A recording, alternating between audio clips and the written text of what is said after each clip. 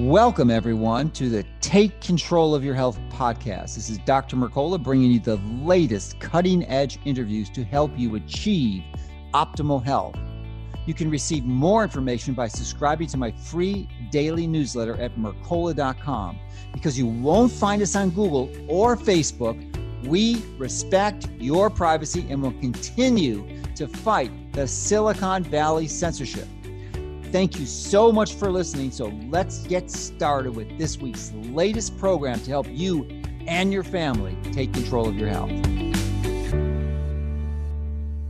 Welcome, everyone. This is Dr. Mercola helping you take control of your health. And today we're going to dive deep into some of the reasons why these COVID jabs are likely not the best thing. And the way we do that is by examining the data. And we have a skilled expert in defining that. And the data I'm referring to is the VAERS database, which is probably one of the finest tools on the planet. Admittedly, it has its flaws and drawbacks, but there really are in the entire world not a better system to collect the data. And we're going to be talking to Jessica Rose, who is an interesting panoply of amazing serendipities. And she has accumulated the skill set that is almost optimized for helping us understand what's going on. She is a computational biologist. And I don't know what that means, but it sounds cool. And she has postdoc degrees in two of my absolute favorite fields. And if I had to get a PhD, I would get a PhD in these, is molecular biology and biochemistry. So, and then she also is a surfer. Even though she's a native Canadian, she caught the bug and actually did her postgraduate training in Israel, where she was able to apply that bug to surfing and was going to go to Australia to surf. But you know what happened? The COVID hit and she could not go. So now she had to come up with something else. And she decided, well, I'm going to be a programmer. I'm going to code. So she picked an obscure programming language. I never heard tell this. It's called R, which I guess works for statistics and graphics. And so she used that and she said, I'm going to work on the VAERS database. And boy, oh boy, has she been working on it. And she's come up with the most amazing pieces of information that is out there. And you are going to be deeply grateful for what she's done the last 2 years after you listen to this conversation. So with all that backstory, welcome and thank you for joining us. Thanks so much. Well, I can go home now. Yeah, right. You got a lot of work to do, my dear. That was lovely. I enjoyed listening to that. Thanks. Yeah, well, I appreciate what you're doing, but the serendipity is really intriguing. I'm a big fan of serendipity, and usually it occurs in people when they're in the zone and their life just seems to flow to them. And your serendipity with this is really extraordinary. It really is. And I'm very impressed. So I guess, let me see, there's so many things that we can start on, but is there anything you'd like to expand on in the brief bio I mentioned? No, I'll just introduce my cat. This is Checkpoint. Okay. Everybody already knows who he is because he appears in every single interview that I do. But no, I guess that about sums it up. Yeah, I'm also very interested in sci-fi. You just mentioned that now. So oh yeah. So I love sci-fi. I mean, some of the best books I've ever read were sci-fi. I haven't read it for a long time. I've been mostly reading nonfiction. Like I would say 98.5% of the books I read are nonfiction. But it's very, especially good sci-fi. It's mind blowing what it can do because there's no limit. I mean, you don't have to create an expensive set or graphics or anything. You can just create the illusion with words, which is amazing. Mm-hmm. Yeah. So, but anyway, that's great for background. Now would like you to go into some of the amazing things you've been finding. There's so many of them. I don't even begin to know where to start. It's like, what I'll let you prioritize it. I mean, if you know, I can give you some starters, but I think you know the data, so I'll let you hit it. Like actually, let's do this.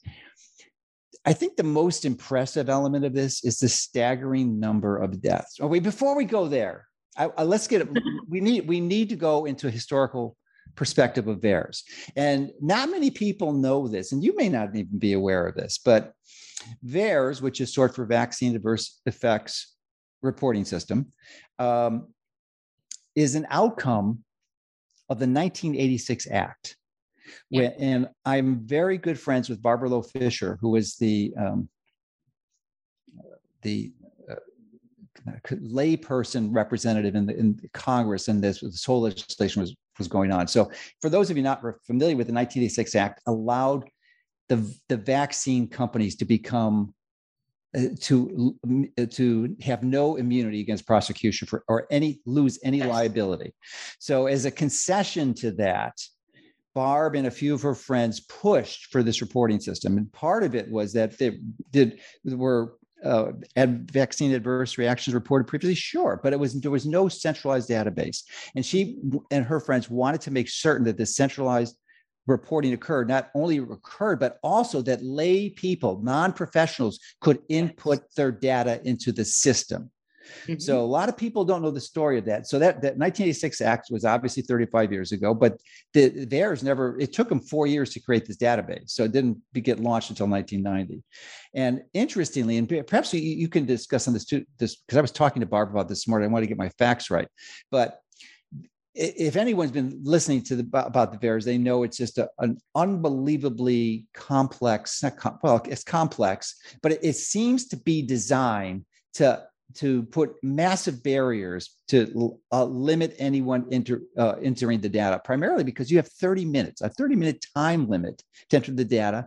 And if that's not bad enough, I don't know, I've never done it, entered data on data, but it just disappears and you lose all the data you entered. You got to start over from scratch. Yeah, per page. And then here's that. What I didn't know prior to this morning is that VAERS was not always like that. At some point, I'm going to find out, hopefully before we get this article published, that what year they made those changes. Clearly, it was a deliberate intent to make it extraordinarily challenging to input data into VAERS. Wow. So maybe you can comment on that, and then I'll add another element. Then we can go on into what you found. Yeah, I didn't know that this wasn't. I mean, it makes sense to me, actually. With the advent of computers and they got better and websites got better, and so it kind of makes sense that it would change. But I'd really like to know when, because that's an interesting question. It does take about a half an hour to file an adverse event report to VAERS. Which is a long time, and it's a consecutive series of online pages. It's quite thorough, and if you don't complete each page in the time allotted, then you have to start again, which probably frustrates enough people that they don't start again, especially if you're, say, a GP at the end of a 14-hour shift and you have to enter 10 of these, for example. So that's so easily fixed. All you got to do is create a case report file, and they send you an automated email so that you can go back to that file and fill it in when you have time. Yeah, it's 100% easy. There are it's funny because it probably is one of the best adverse event data collection systems in the world, but it's completely lamentable. I mean, it's antiquated, which is probably the main by design. Reason, right. It's probably the main reason why it's got these imperfections and dysfunctions. It's also very people oriented, like humans are actually entering the data. And with humans, there comes error. So, there are many, many problems with this system, but nonetheless, despite whatever anybody thinks about VAERS, it is acting probably ironically as a pharmacovigilance tool, which is what it was designed to be used for. That means that it's a way to detect safety signals that weren't detected during pre-market testing or clinical trials. So it is functioning that way because there are many, many safety signals being thrown off by the data in VAERS. Just for an example, everyone's heard of myocarditis now. Well, if you're awake, you've heard of myocarditis. which is one of the safety signals being thrown off in VAERS. And so we've learned that it happens in young people, more so in boys.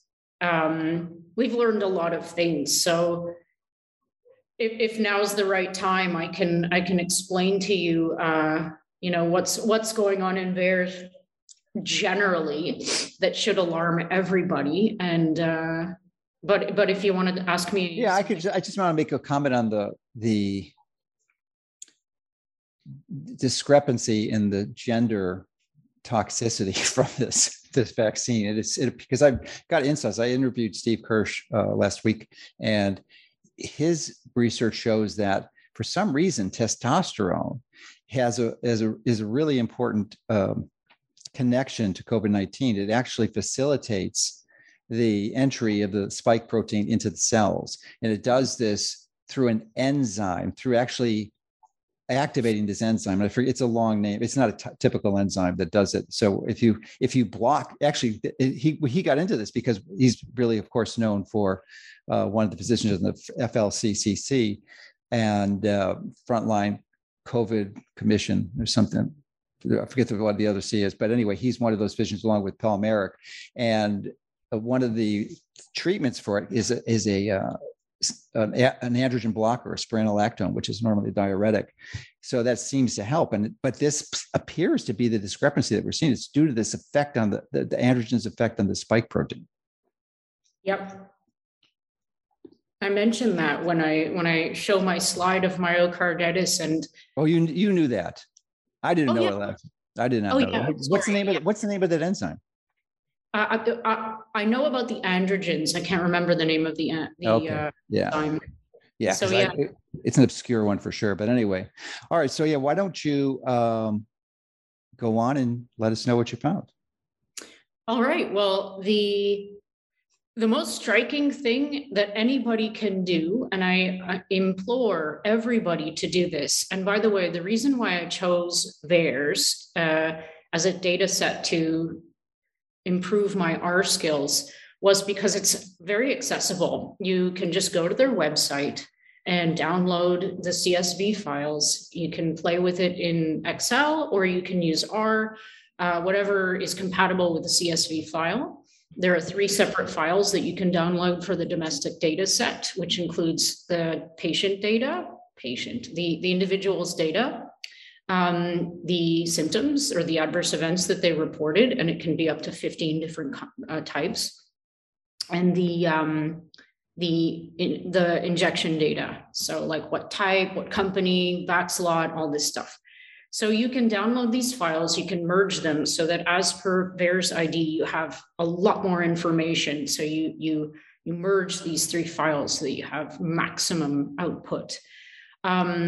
So that's what I did. And all you have to do is count the number of adverse events that have occurred in 2021 in the context of the COVID-19 products. You can exclude all the other vaccines to isolate the signal and compare that number to the total number of adverse events reported in every single year, going back 30 years. And there's absolutely zero comparison. The average number of adverse event reports for the past 10 years is 39,000. And that includes the adverse event report data for all of the vaccines combined. And there are a lot of them. This is hundreds and hundreds and hundreds of millions of products.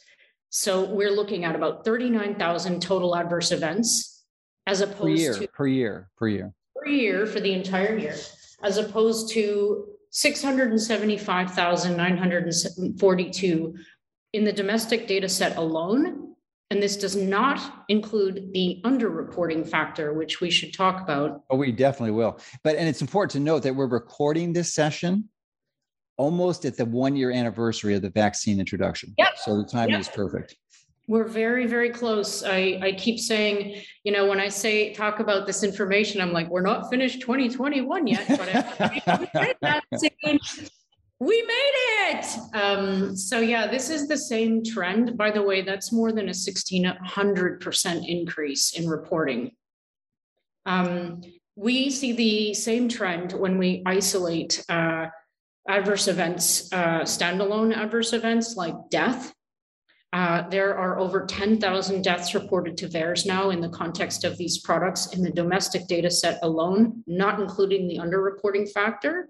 And the previous 10 years, the average was 155 deaths for the entire year for all the products combined. This is over 6,000% increase in reporting for deaths. So the question I have been posing to the FDA, the CDC, and whoever wants to listen to me is, what's the cutoff number? Because death, you kind of think of that as being one of the most, the worst outcomes in terms of adverse events in the context of, say, a vaccine or a biological product. I think there are worse things than death personally, but most people think that death is pretty bad. So that's why I always talk about death in this context. What's the cutoff number here? How many more people have to die in order for these products to be deemed unsafe? So that's basically all you have to do in VAERS. I mean, you can stop there. You don't have to look at anything else, but there's so much more. Oh, I know. And we're going to get into that. So if you listen to Steve Kirsch, who I'm sure you're familiar with, because he's compiled some of the underreporting statistics that we'll go into in a moment, but he contends that, and I don't know what your evaluation is, but that the CDC does not acknowledge there are any deaths. They don't admit to one single death from the COVID jab. Nope. They are holding fast to their claim that not one of the adverse event reports of death in VAERS is because of the products. They're holding fast. There are GPs and medical doctors and nurse practitioners who are also spouting this garbage. It's not even statistically plausible to say that not one death out of the 10,000 something were caused. It's not scientific to say that.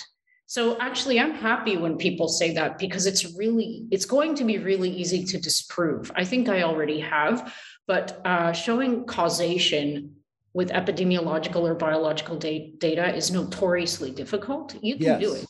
Oh, right. I didn't realize it was statistically possible, but if you know it, probably do. Yeah, you can use something called the Bradford-Hill criteria, which is a set of 10 criteria that you should satisfy in order to show very strong evidence of causal relationship. And one of the most important of these is temporality, of course, because one thing has to come before the other. And the shorter the duration between those two, the higher the likelihood that there's a causative effect. So when you're talking about people, like percentages of people who died, having died within 24 hours of one of their jabs, let's say you're talking 50%.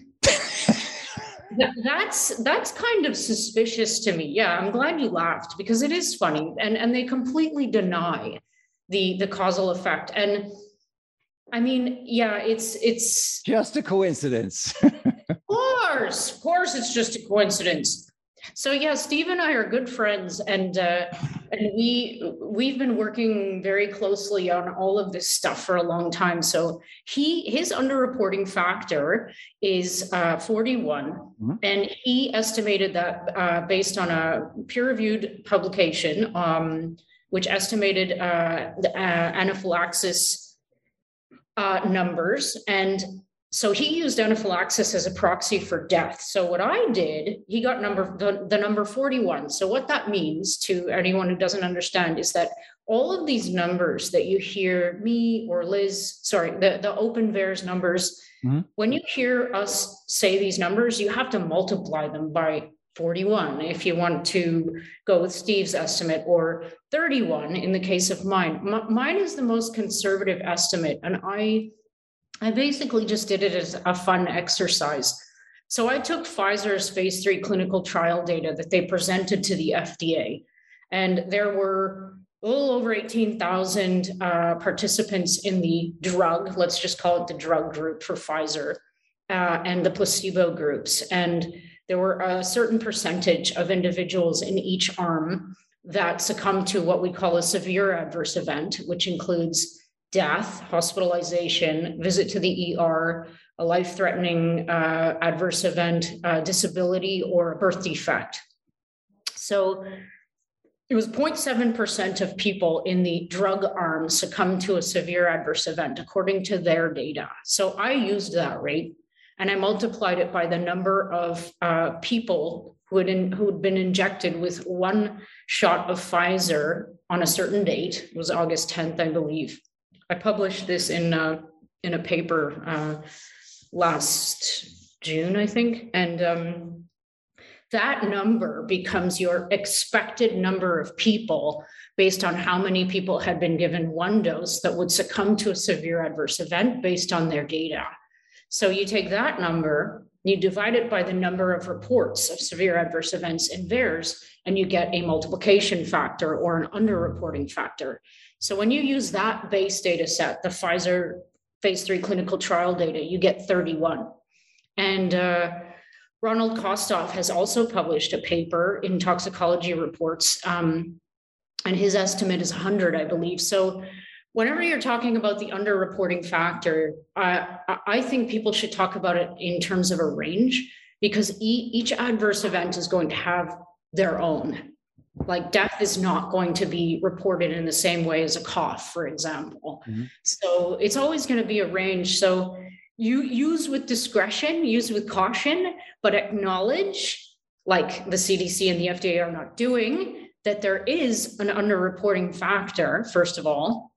And, and perhaps you could also acknowledge that at least some of the deaths reported to VAERS are because of the injections. Those people, not 100% of them would have died anyway. That's not how life works.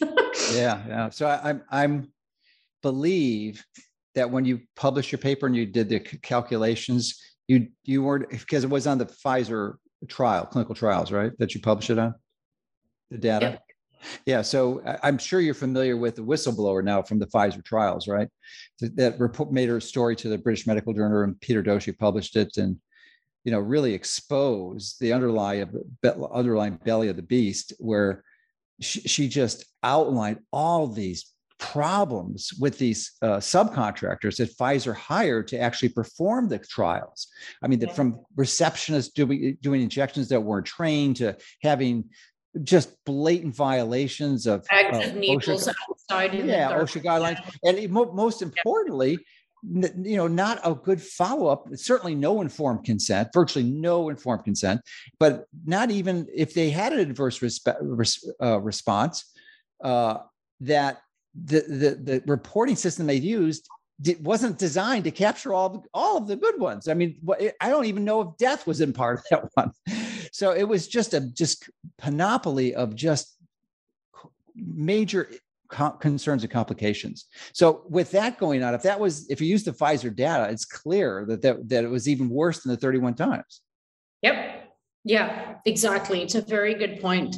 I think if people actually knew the reality of what was going on, they would just decide very quickly right now never to go near these things again.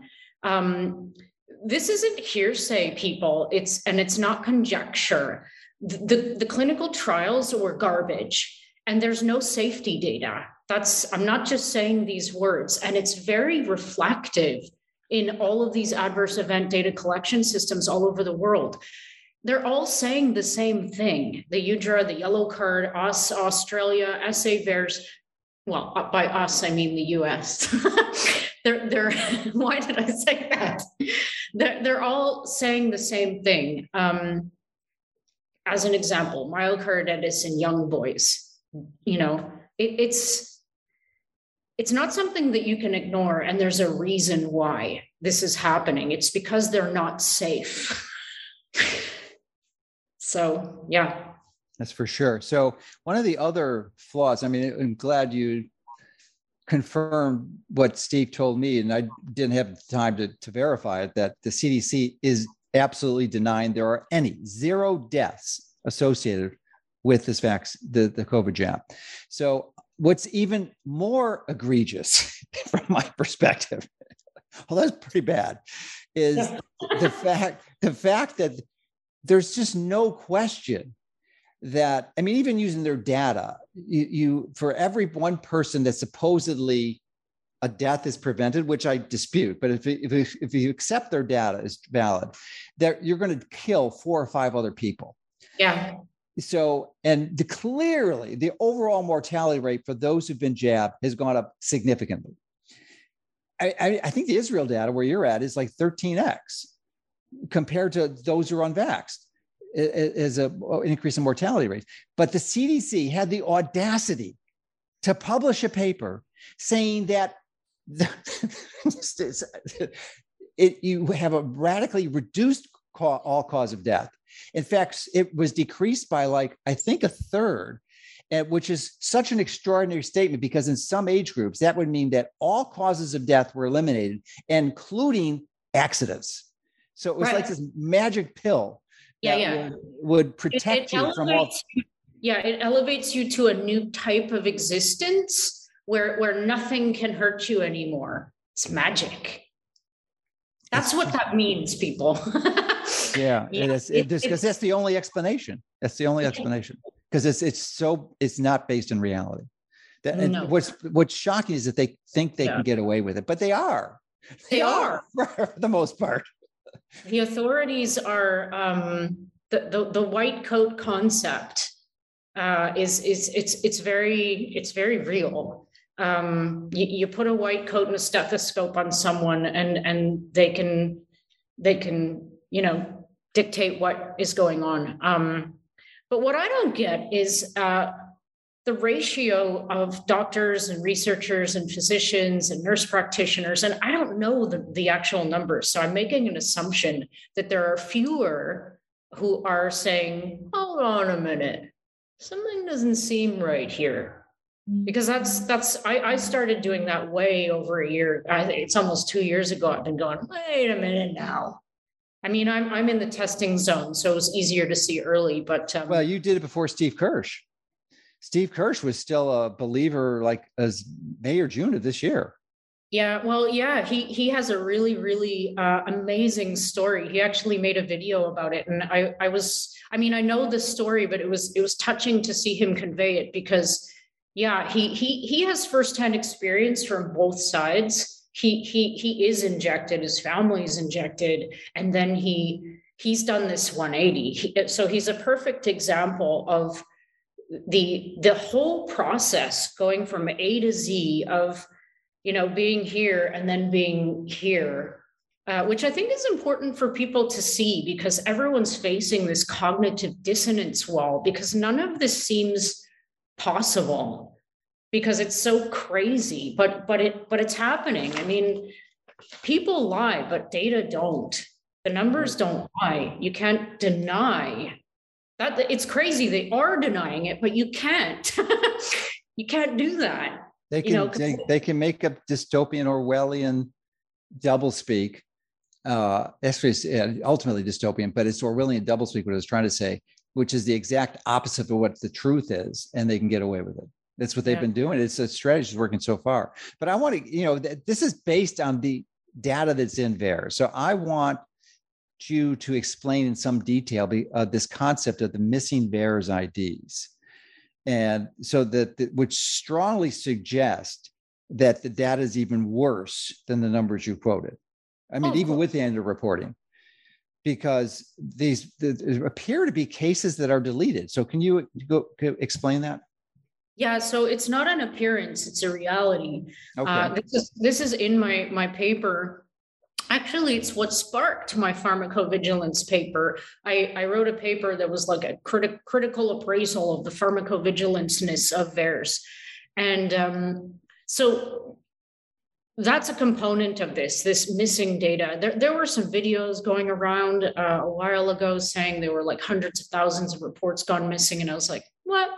So I wanted to look at this from the way I was analyzing the data to confirm or deny this, and to find out just how many VAERS reports were going missing every week, because every week the VAERS data set is updated and you have to download it every week. And I have been doing this from January, so I have all of it. because the data is overwritten every week. So if you miss out on an update, you lost all this data, which means that you might lose some people, which is really shocking. So as a part of the vetting process, because wow, there's so much for me to talk about here. Okay. Go for it. An enormous number of adverse event reports being made, and there's a proportion of them getting filed into VAERS, and there's another proportion of them that are staying in VAERS that aren't getting removed. So you can have duplications of VAERS reports because a GP and a family member can both file a VAERS report. So there are people whose job it is to make sure that these duplicates are combined, and then only one VAERS ID is put into the front end file. So there are pertinent reasons why a VAERS ID might disappear. It didn't actually disappear. It just got changed to a different ID. And you can cross-reference these to find out which IDs are actually deleted for real and which ones were just changed to a number. And by the way, that is so messed up all on its own because there's no tracking system. Mm-hmm. You cannot track and trace a VAERS ID, which is a person, by the way, who took the time and suffered an adverse reaction after trusting their government. There's no way to determine if it was this and then it got changed to this, except if you do it by eye, which is what I did for the deaths, which was horrifyingly painful, but whatever. Wow. And you essentially have all the data if you've been recording it since January, because there was only a few in December, right? Yep, I have it all. And so to answer your question, there are missing data.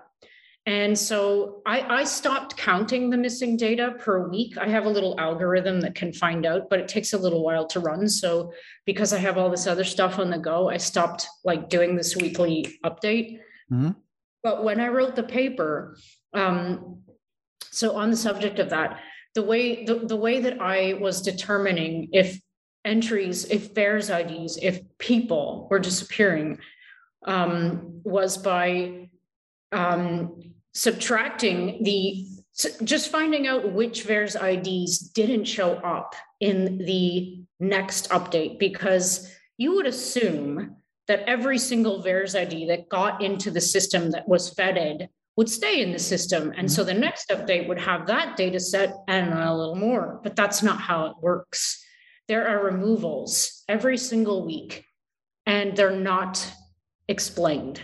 There's no explanation for these. So the first thing I did when I found this, it was over 1,000, was I checked, is there a high proportion of these deleted reports that are deaths? And, it was something like, what was it? I don't even remember. It wasn't anything overly suspicious. It was something like 18%.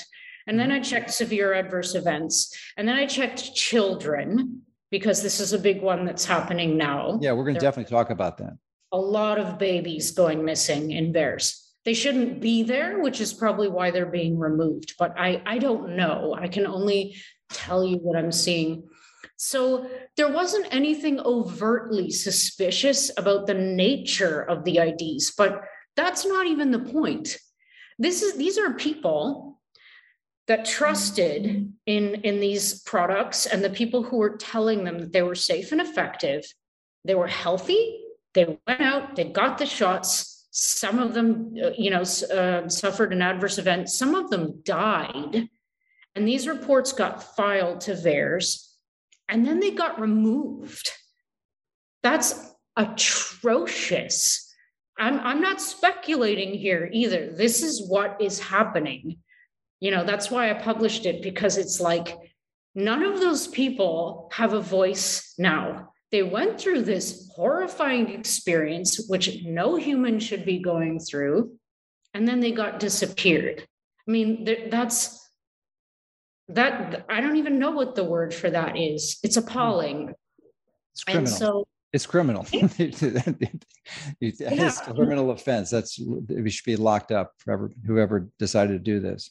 So what was the number again? Was 1,000 for the whole year that were excluded? You mean the number of missing entries? Yeah, missing VAERS, yeah. Oh gosh. Was At it that 1,000 time, per week or 1,000 per month? I don't know. no, actually it varied per week. It peaked at like 110 missing entries per week, but it varied. Okay, so it could be up to 4,000 to 5,000. Yeah, it probably is by now. So sometimes it was 50, but there was a steady, like kind of, stepwise increase. But you know what? You're piquing my interest. I'm going to go check that out when I have some time later on. But something that I wanted to mention, because everyone's starting to put this crap into little people now, the 5 to 11-year-olds. I actually spoke at this FDA hearing in an attempt to Steve did to convince these jury members why it's a very bad idea. Yeah. Not only a bad idea, but a pointless thing to do because the kids aren't affected by COVID. But the fact that these things are causing so many adverse events in adults, I mean, what's going to happen in children? And you keep reducing the age, and now you're putting into people who haven't even gone through puberty. They haven't finished developing immune system, neurological system, cardiovascular system. They're not finished yet. So well, your and Steve's testimony was so compelling that the FDA unanimously approved it.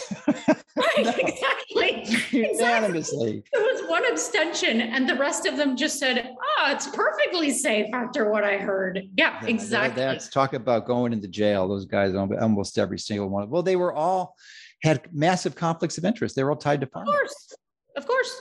Buddy there who said that we're not going to know how safe they are until we put them into people. I mean, this guy's the editor-in-chief of the New England Journal of Medicine. They used to have a good editor. Marcia Angell was a really phenomenal one. She wrote a whole book exposing the corruption in the industry. Where did she go? Yeah, I don't know what she's doing now, but her book is pretty good. Marcia Angell, Angell. But anyway, so yeah, get back to the kids, because this is just beyond contemptible. And I definitely want you to go into the kids that have been accidentally given the jab too, because that's another part of the story. But let's go on to the 5 to 11-year-olds. Yeah, so this is all the same story. It's one slide that I presented, and it contains all of the information you just mentioned. So this is there were two groups of children that I presented for, the 5 to 11 and the 0 to 18, which is what they call a pediatric subject. It's very, very cold clinical pediatric subject. So within the 0 to 18-year-old age group, the number of VAERS reports at the time that I gave that testimony was, I'm going to take a guess. Don't quote me on this. It was something like 5,570 reports, where the MEDRA code, which is the name that they give the adverse event that's reported, was product given to patient of inappropriate age. This was the most frequently occurring adverse event type for children that young, okay, for young children. And I thought to myself, wait a minute, this doesn't add up. Why are there so many reports of giving kids that are too young, depending on their, in relation to their own definition? First it was let's put it into everyone over 12. And then they lowered the age bracket, like I said, from 5 to 11. So there were so-called medical professionals injecting children without confirming their age. And then those children suffered adverse reactions in the tens of thousands. And this doesn't include the underreporting factor. And some of them died. In the 5 to 11 age group, 2 of them died. One was 11, one was 13. So they had been this was before the young kid rollout. So these little children had been injected and died. And the maximum time frame between the death and the injection in one of the kids was 5 days. The other one was 1 day. So this was in close temporal proximity. Now, the part that's more disturbing than that is that I'm going on memory now from my slide. There were, at the time that I presented that data, there were, oh gosh, I'm trying to, something like 60 children had died between the ages of 0 and 18. Mm-hmm. Listen to this. And 38% of those children were under 2. And now, when I updated that slide, because I update my slides every week, that percentage went down to 30% of the total number. And I'm like, wait now, that was 38 last week. What happened to them? Missing bears IDs. Yeah, there are these enormous inconsistencies in the data. And another one, the myocarditis reports. Like every week, I have about 100 different files which contain algorithms that run code for specific things. Like I have a kids file, I have a cancer file, I have a prion disease file. Anyway, so I run them all with the updated data. Myocarditis is one of them. And there was this big chunk of data for the 50 to 75-year-olds pertaining to myocarditis reports last week. And this week, it's about half. And it's staggeringly obvious that something's very different in the data. The number went up, the absolute number of reports went up, but it seems to have shifted somehow. And the thing is, there could be a reasonable explanation. There could be a plausible explanation, but the fact that there's no reference at all to how this data is being shifted around, and there's no record, and there's nothing. So we as the public, and this is for us, we as the public have no idea what's actually going on. All we can say with absolute certainty is that something is going on. Yeah, there's no question. It's just reprehensible what's being done. The issue, though, as you so accurately described, is they're manipulating the statistics. And it just seems, it's almost predictable that this type of tool should never have been allowed. But yet they capitulated and surrendered and provided it. But gradually through the years, they've been corrupting it and essentially making it less and less helpful and meaningful. And it seems the trajectory may be to not even make it available, unless you're some authorized government agency. That's the only one that can enter the data, the only ones. Yeah, every week I'm like, this is the golden age. You can at least peek at the data. In the future, you won't be able to. Yeah, exactly. Every week I'm like, thank God there's data, because when VAERS stops rolling in, I have nothing to do anymore. But I'm waiting for that. I'm like, pretty soon they're not going to make it publicly available. Yeah, I think it's almost inevitable. This is sore. Even with the VAERS database, they're denying that information, even though the data is right in front of their face. All you have to do is look at it. Mm-hmm. So literally. Imagine when they control that stream of information. So well, they also have a more complete version. They have all this extra demographic data that we don't get to see. So that's also weird. And I would love to, I don't know if there's a way to FOIA some of this data without actually learning who the people are, because you could try that. It'll take you 55 years to get the report. Yeah, right. Yeah. That was just crazy. So I want you to talk too about the female reproductive issues, because that seemed to be spiking too, especially if it's the jabs given in the first trimester. There seems to be like 10,000 cases of miscarriage or spontaneous abortions, as it's called medically. So, and I actually saw a video of a Canadian physician yesterday who, you probably know him. You know of him, obviously know his name. And he reported 86 women in 6 months in Waterloo, Ontario. 86 women that normally see 5 to 6 per year. And BC saw 13 stillbirths in 24 hours. 13. Yep. And all of them were vaccinated. All these women were vaccinated. Yep.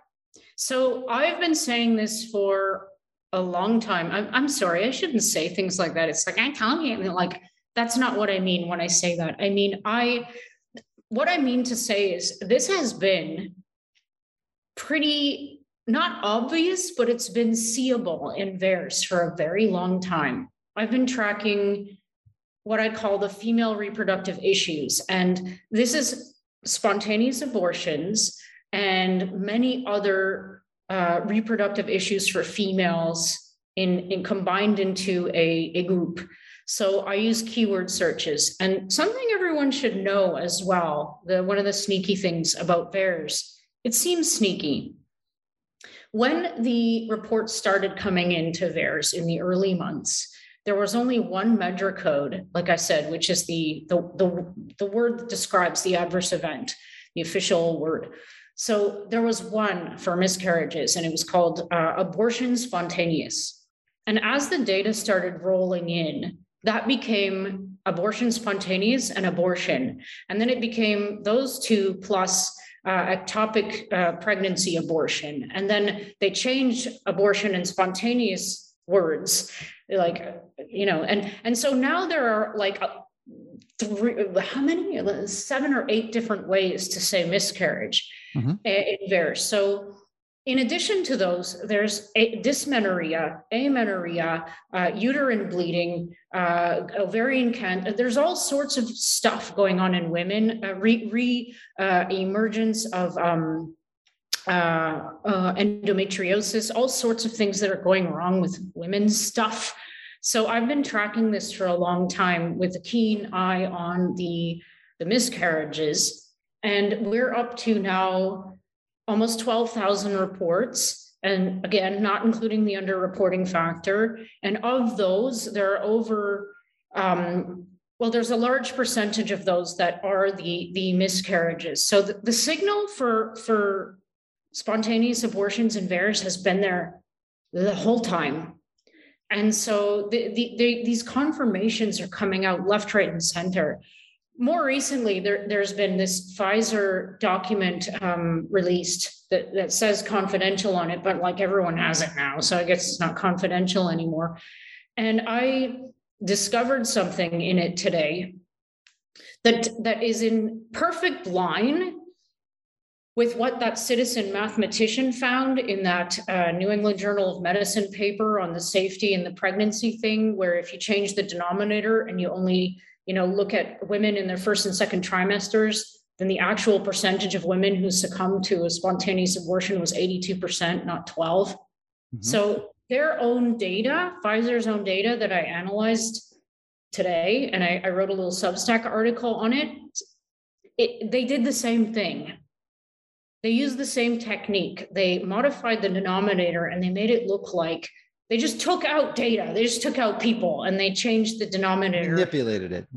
Yeah. And it looks like there's no safety signal. But when you actually read what they did and understand what they did, then it turns out to be 69 instead of whatever they quoted that succumbed to a spontaneous abortion in that group. So it's the same kind of thing. And it's like, if I was a sneaky person and I was in charge of trying to hide this stuff, these are the ways that I would try and do it. So I find it highly suspicious. And the fact that Daniel is telling the world what's going on in Canada right now, in 2 of our provinces, and these are just the ones we're hearing about. Mm-hmm. Imagine the numbers in reality, people. Like this is just what we're hearing about. And the fact that we're hearing it at all is remarkable because everything's being censored. So it's really scary when you think about it. If you multiply 700,000 by 41 or whatever underreporting factor you want to use, my God, like the rates of adverse events that people must be succumbing to in reality, they must be really, really, really high. Absolutely not something it's in the millions, clearly in the millions. Yeah, of course. We haven't seen anything like this before. And there's a good reason for that, everybody. This is brand new tech and it wasn't safety tested. And I mean, clearly the efficacy data but yeah, I mean, that's a whole other show talking about what these things actually are. Yeah, so I'm curious. I believe, are the lot numbers indicated in the VAERS database? Yeah, but this is something I'm looking at with a keen eye. The VAX lot data, okay, for those of you who don't know, each manufacturer, and there are three being distributed in the States from Pfizer, Moderna, and Janssen. Each one of these manufacturers creates lots of product, and they're given a VAX lot number. And so this is something I looked at back in January, because I was like, there's definitely going to be some VAX lots that are more detrimental than others. I just knew it. So, but the problem is, if you try and show this using VAERS data, you run into these big problems with the VAX lot data entry. Of the total number of entries, I mean, there's like almost 700,000 now. I mean, I don't know the exact percentage of VAX lots that are actually entered properly, but it's quite low. Oh. So the bottom line is, because they're entered so badly, and I wrote a Substack article on this as well. It's funny what some people write in it, like, my dog didn't poop today. I mean, it's not that bad, but instead of a VAX lot number, there's something weird, like, and wild and not helpful at all. It's like, where's the actual VAX lot number? You're supposed to enter that data. So my point is, it's very difficult to draw any conclusions using the actual VAX lot data. However, there are trends in certain VAX lots per manufacturer toward a higher association with the number of adverse events and also the severity of the adverse events. So I'm looking at this now.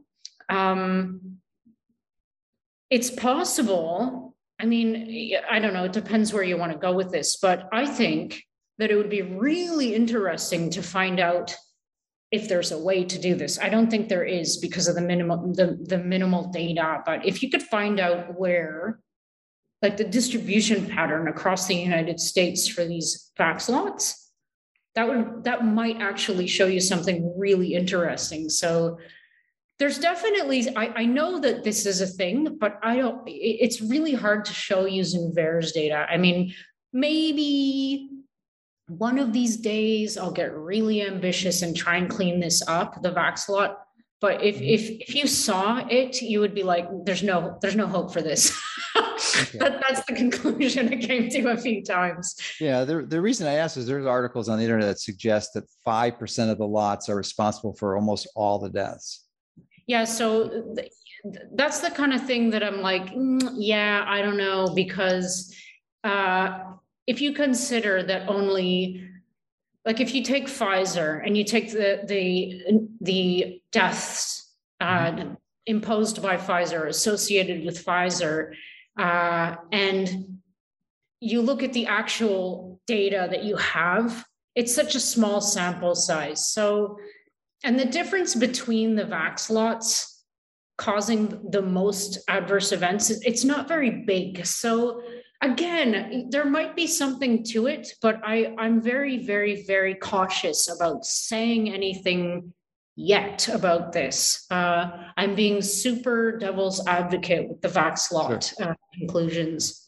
Do you think they could be manipulating the data? Like, I mean, if they're deleting whole VAERS IDs, I mean, it's certainly reasonable. You mean writing in the VAX lots bad on purpose? No, like maybe deleting the data of the lots. I mean, intentionally corrupting the data, essentially, to confuse analysis. Yeah, well, yeah, of course. I think that's definitely a possibility, but I think it's more likely that it's just accidental because people are overworked. I mean, okay. The main question here that I'm curious, and you would know because you're analyzing this data, who enters this data mostly? Is it the professionals, the clinicians, the physicians, or is it the lay people, the people who've been damaged and hurt? Who's doing the most reporting? For the most part, it's the physicians. I think 67%, a paper published. 2/3. Okay. Yeah, by McLaughlin. he did this study on VAERS and the percentage of reports being filed by professionals to kind of dispel the myth that most of the VAERS reports are entered by like lizard people and that they're fake. It's actually it's a criminal offense to enter a VAERS data that's fake. And it would be very hard to do so because, as we talked about in the beginning, it takes a long time and you have to enter very, very specific data. So it wouldn't be easy to file a lot of fake reports, and there is a very heavy vetting process. Like they've hired extra people to go through these. They had to, because there's like hundreds of thousands of more reports than there ever have been in the past. So yeah, I think a lot of people's eyes and fingers are probably really, really tired. And I think that's where a lot of the bad field entries come from, to be honest. Okay, that would make perfect sense. So you recently published or attempted to publish or did publish and was retracted a paper with Peter McCullough. Can you tell us about that journey? Yeah, well, do you have all night? Yeah, it's the saga of the poor myocarditis paper. Oh dear. So yeah, we submitted it to Current Problems in Cardiology. It got accepted almost immediately, peer-reviewed, editor-in-chief and I back and forth. Everything's copacetic.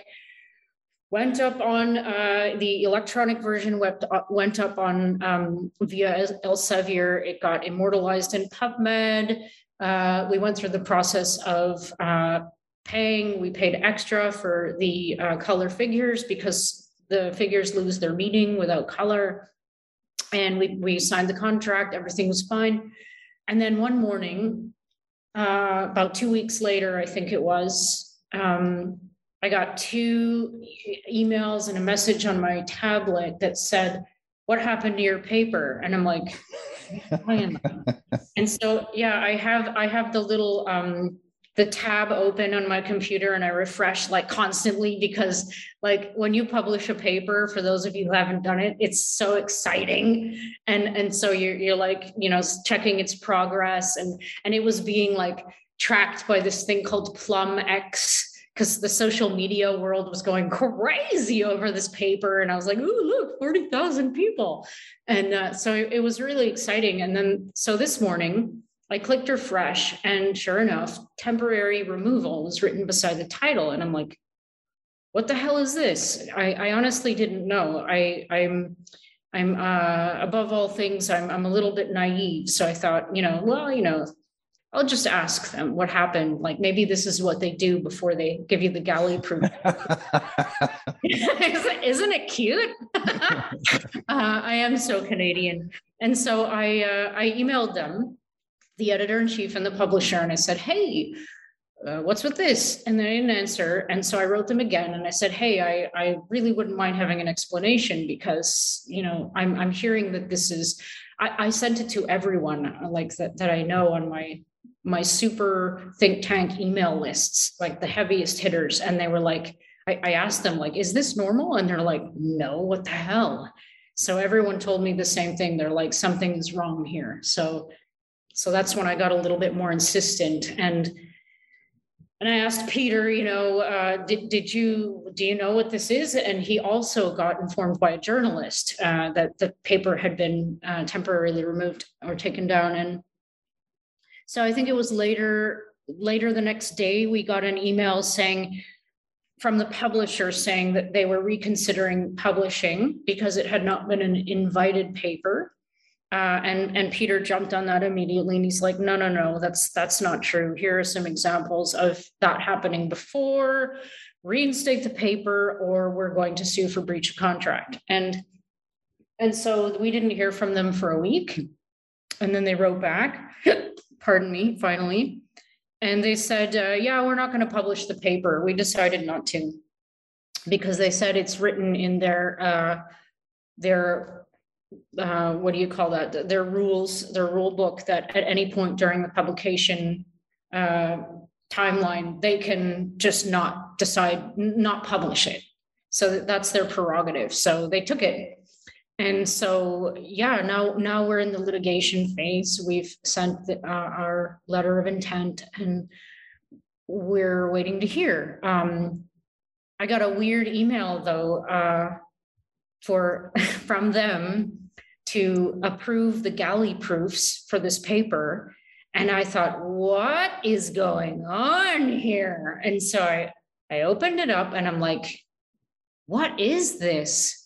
And of course I didn't say yes to anything, because I don't know what's going on anymore in the world. So I sent it to Peter and I was like, did they like cave or something? Like, what's going on here? Like, should I go through with this? And he's like, wow, this is really interesting.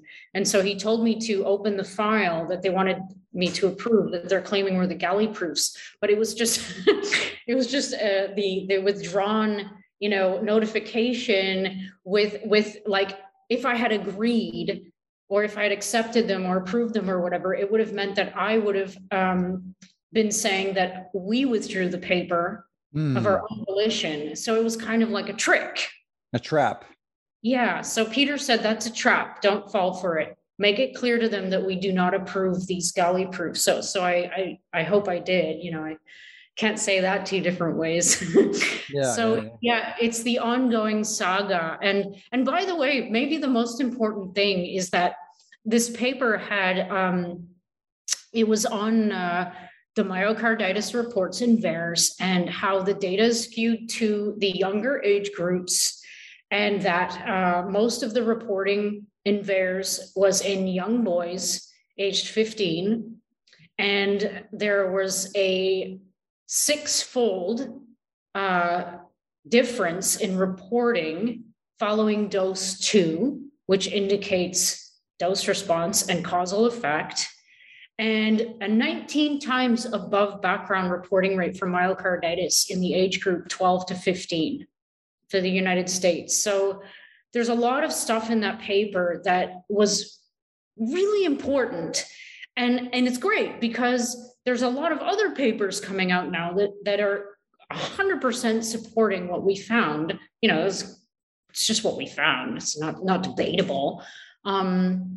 So yeah, yeah. And they, you know what? They yanked this paper 5 days before that FDA meeting for the 5 to 11-year-olds. So I think it was kind of, I think that's not a coincidence, because I don't believe in coincidences anyway, because it would have, informed people as to the potential risks in young people with myocarditis. So of course, they don't want that, because they already bought 38 million doses for the 5 to 11-year-olds that were ready to inject into people's arms.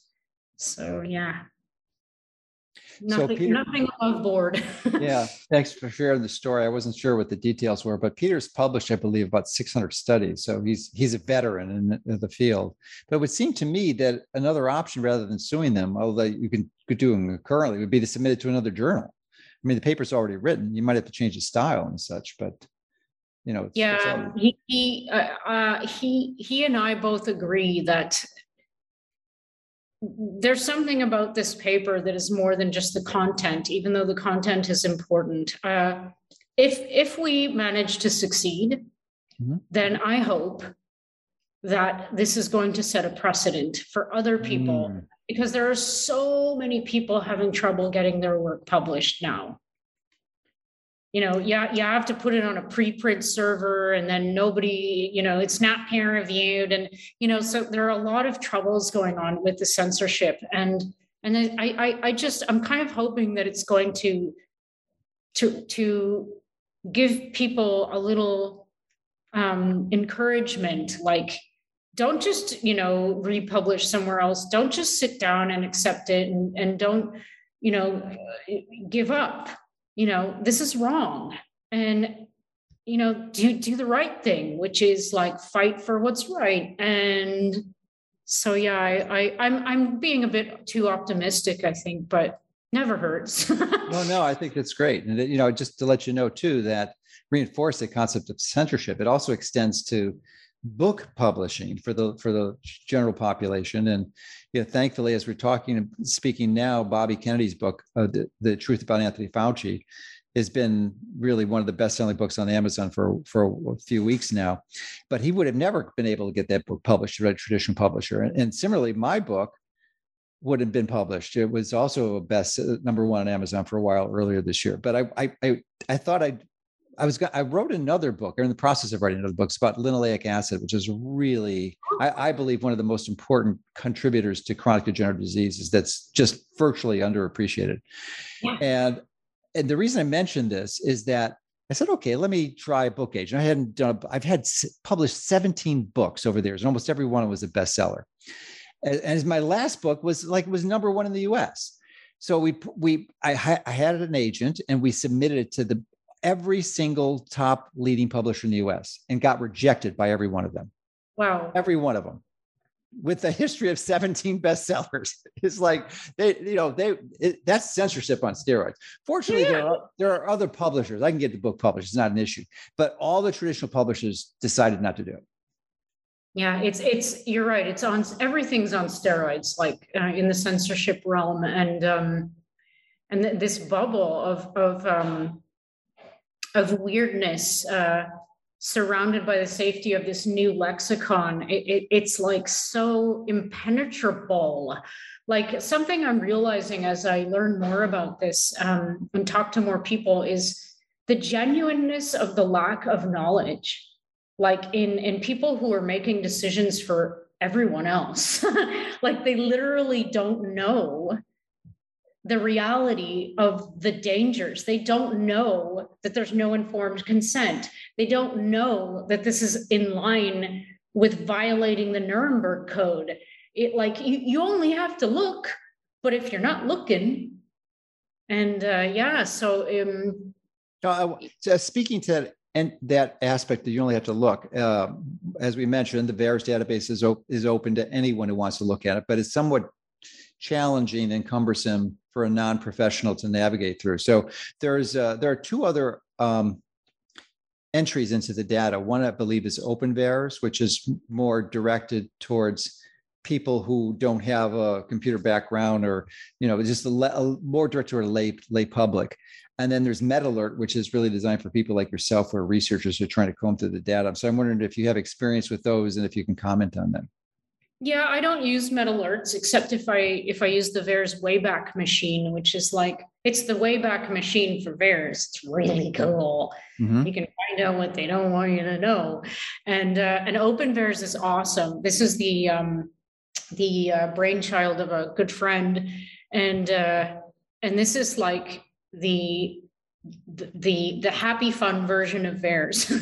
you don't have to you don't have to know anything about how to navigate. It's got pull down menus if you want to look at specific adverse events. It's got charts. It takes the VAERS data and it presents it to you like in a visually pleasing way. I also do this. I have a website, but it's not as, I would say, interactive. So all of this data that I'm processing, the whole point, I didn't want to just be sitting here in front of my computer, like keeping this all to myself. I wanted every week for everyone who wants to see what's happening with the data, what's happening with deaths, emergency rooms, hospitals, female reproductive, like all these things. I created this very long algorithm for, and when it's finished running and updating, I upload it to my website in the form of pretty pictures. So I can give you the link. I've had some good feedback on it. So sure. It's I'll just write it in the chat here. It's HTTPS / I do not consent with little hyphens in between .netlify.app. So it looks a bit weird, but that's because it's like the best way I could find to convert our code, put it on my GitHub, and then make a website out of it. I'm not a web developer, so. Okay. I just got your chat message. So I will put it in the article, but there's a hyphen between all the words. I do not consent. Netlify. No, not .netlify.app. Yeah. So that's, we'll look forward to reviewing that. But so how does that compare to the OpenVAERS? Oh, it's not as pretty. Yeah, so OpenVAERS, another thing about OpenVAERS is that Liz analyzes or presents the results from both the domestic data set and the foreign data set, which we haven't talked about yet. So when you download the VAERS data, you can go all the way to the bottom after 1990 and download what we call the foreign data set. And it's actually about as big as the domestic data set.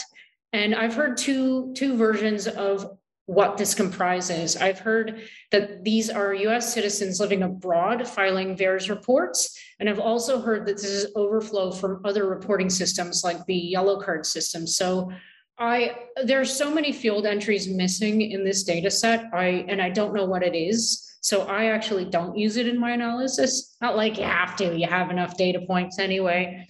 But Liz actually has a little toggle switch. So you can look at either one, which is really, really cool. Okay, perfect.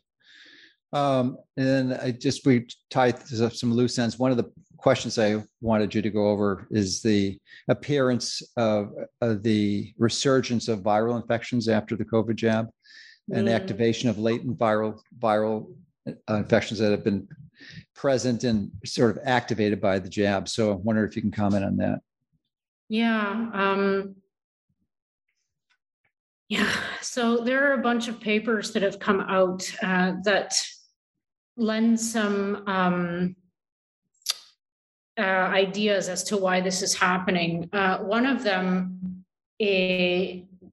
says, or one of them makes the claim that CD8 T cell populations are becoming compromised. So for those of you who don't know, in the acquired branch of the immune system, you have immune cell populations called CD4 positive T cells and CD8 positive T cells. So everyone's heard of HIV/AIDS. So the idea there is that you have a virus that preferentially infects CD4 positive T cells, which are the generals of the immune system. They kind of coordinate all the other cells to do their jobs. And so if you have a depletion in this type of cell, then the rest of the immune system kind of collapses because they don't have their general telling them what to do. But the CD8 positive T cells are the killer cells. These cells are in charge of killing virally infected cells. So they're very, very, very important in the context of a viral infection. So one of these studies showed that in people post-injection, the gene profiles were very, very, very different for CD8 positive T cells. So if we're talking about going beyond immune dysregulation, if we're talking about immune dysfunction, if we're talking about certain immune cells being depleted, that could be a possible reason why you're seeing a reemergence of a latent viral species, possibly. We're also seeing cancer resurgences. So there's another paper that came out that shows that there might be problems in the realm of double-stranded DNA repair. So there are two enzymes that have been reported to be impaired that are very, very important in repairing double-stranded DNA breaks. And if you have an impairment of essential proteins that are meant to repair double-stranded DNA breaks, you have serious problems. So there are all sorts of things people don't know that double-stranded DNA breaks occur every day. It's a small amount, but they nevertheless are present. If you impair the repairing process, it's going to be a major problem for you. One of those problems is proliferation of cells. So proliferation means the cell population expands. So whenever you get a certain type of exposure to a virus, say a cold or a flu, and it kind of gets the better of you, and your acquired immune system kicks in, you get these swollen glands, right? So what that is actual populations of T cells expanding. It's kind of gross, but so that's the proliferation. So if you have stunted proliferative capacities, or if you have an impairment of that process, you don't have an immune system if it happens in T cell and B cell populations. And there's also evidence that that could be happening. But, yeah. So anyway, the whole idea that, in addition to the hyperinflammation that the spike protein seems to be inducing all over the body, wherever it is, that there's this added thing of immune function impairment. That's really scary to me. And I don't know if that's happening only in certain people. It probably is. It's probably happening maybe in people who already have pre-existing condition. But nonetheless, this is something really, really, really scary that we need to investigate. And absolutely another reason why these rollouts should stop right now. It's really, and we haven't even talked about prion diseases. My God. Oh yeah, that's definitely another. You found evidence of that, of the prion disease? There's another case of Creutzfeldt-Jakob reported to VAERS this week. Wow. That makes 7. And that doesn't sound like a lot, but it's 7 times 31 at a minimum, maybe 50 or more. Exactly. And it's exceedingly rare. So it's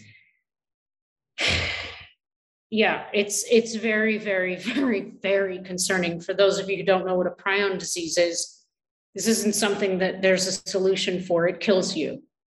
It's like if it gets into you and you start getting like proteins folded bad, you're dead. Like, it's sorry to be like, saying it like that, but it's very, very, very, very serious. And the fact that there are any cases of Creutzfeldt-Jakob reported in temporal proximity to these injections at all, maybe they represent the background cases and they just happen to be filing them to VAERS. I don't know, but it's another point of like exceedingly important relevance that needs to be explored. So, because even in the remote possibility that there's a causal link between these products and prion diseases, remote possibility needs to be explored, because wow, that would be so disastrous. Yeah, in addition to everything else that it's doing. So you had mentioned that obviously all the deaths it's caused, but there are diseases worse than deaths or conditions worse than death. Yeah. And I'm wondering if you could expand on that. What is your perception of something that could happen that's worse than death? Because I imagine it's because death in many cases can be instantaneous, like a heart attack or a stroke. It's relatively minimal amount of long-term suffering. So what are the other ones? What are the other options that exceed worse than death setting and the numbers of people who are in that scenario right now? So this is a very personal thing. Not very many people feel like I do, although I have heard a couple say it. I'm an athlete. I'm a pro longboarder, and I'm very active. And without this vessel, I know that I'm more than the vessel. I know that I'm a soul, but without this vessel in this reality, in this 3D reality that I'm interacting with everybody with, I personally, and I hope this doesn't, make anyone feel bad, but I personally would rather die than not have the use of my body. Not everyone feels that way, but that's what I'm talking about. There are many, many people who have been maimed by these things. Maddie de Garay always comes into my mind when I think about this. This is a little girl who's 12. She volunteered for the Pfizer clinical trial. And within a short time after her second injection, she was confined to a wheelchair and has a feeding tube and is in constant pain. This little girl was also quite athletic. And this isn't something that's going to wear off. She still has a long life, and she's probably, she's going to be, having a fulfilling life. But this is not something that's that I haven't seen before either. There's a movie that came out in Israel by a wonderful woman and a team of people called Testimonies, I think Vax Testimonies. And it's quite a large group of people from here giving their firsthand accounts of their adverse event experiences. And there's more than one person in a wheelchair, young people.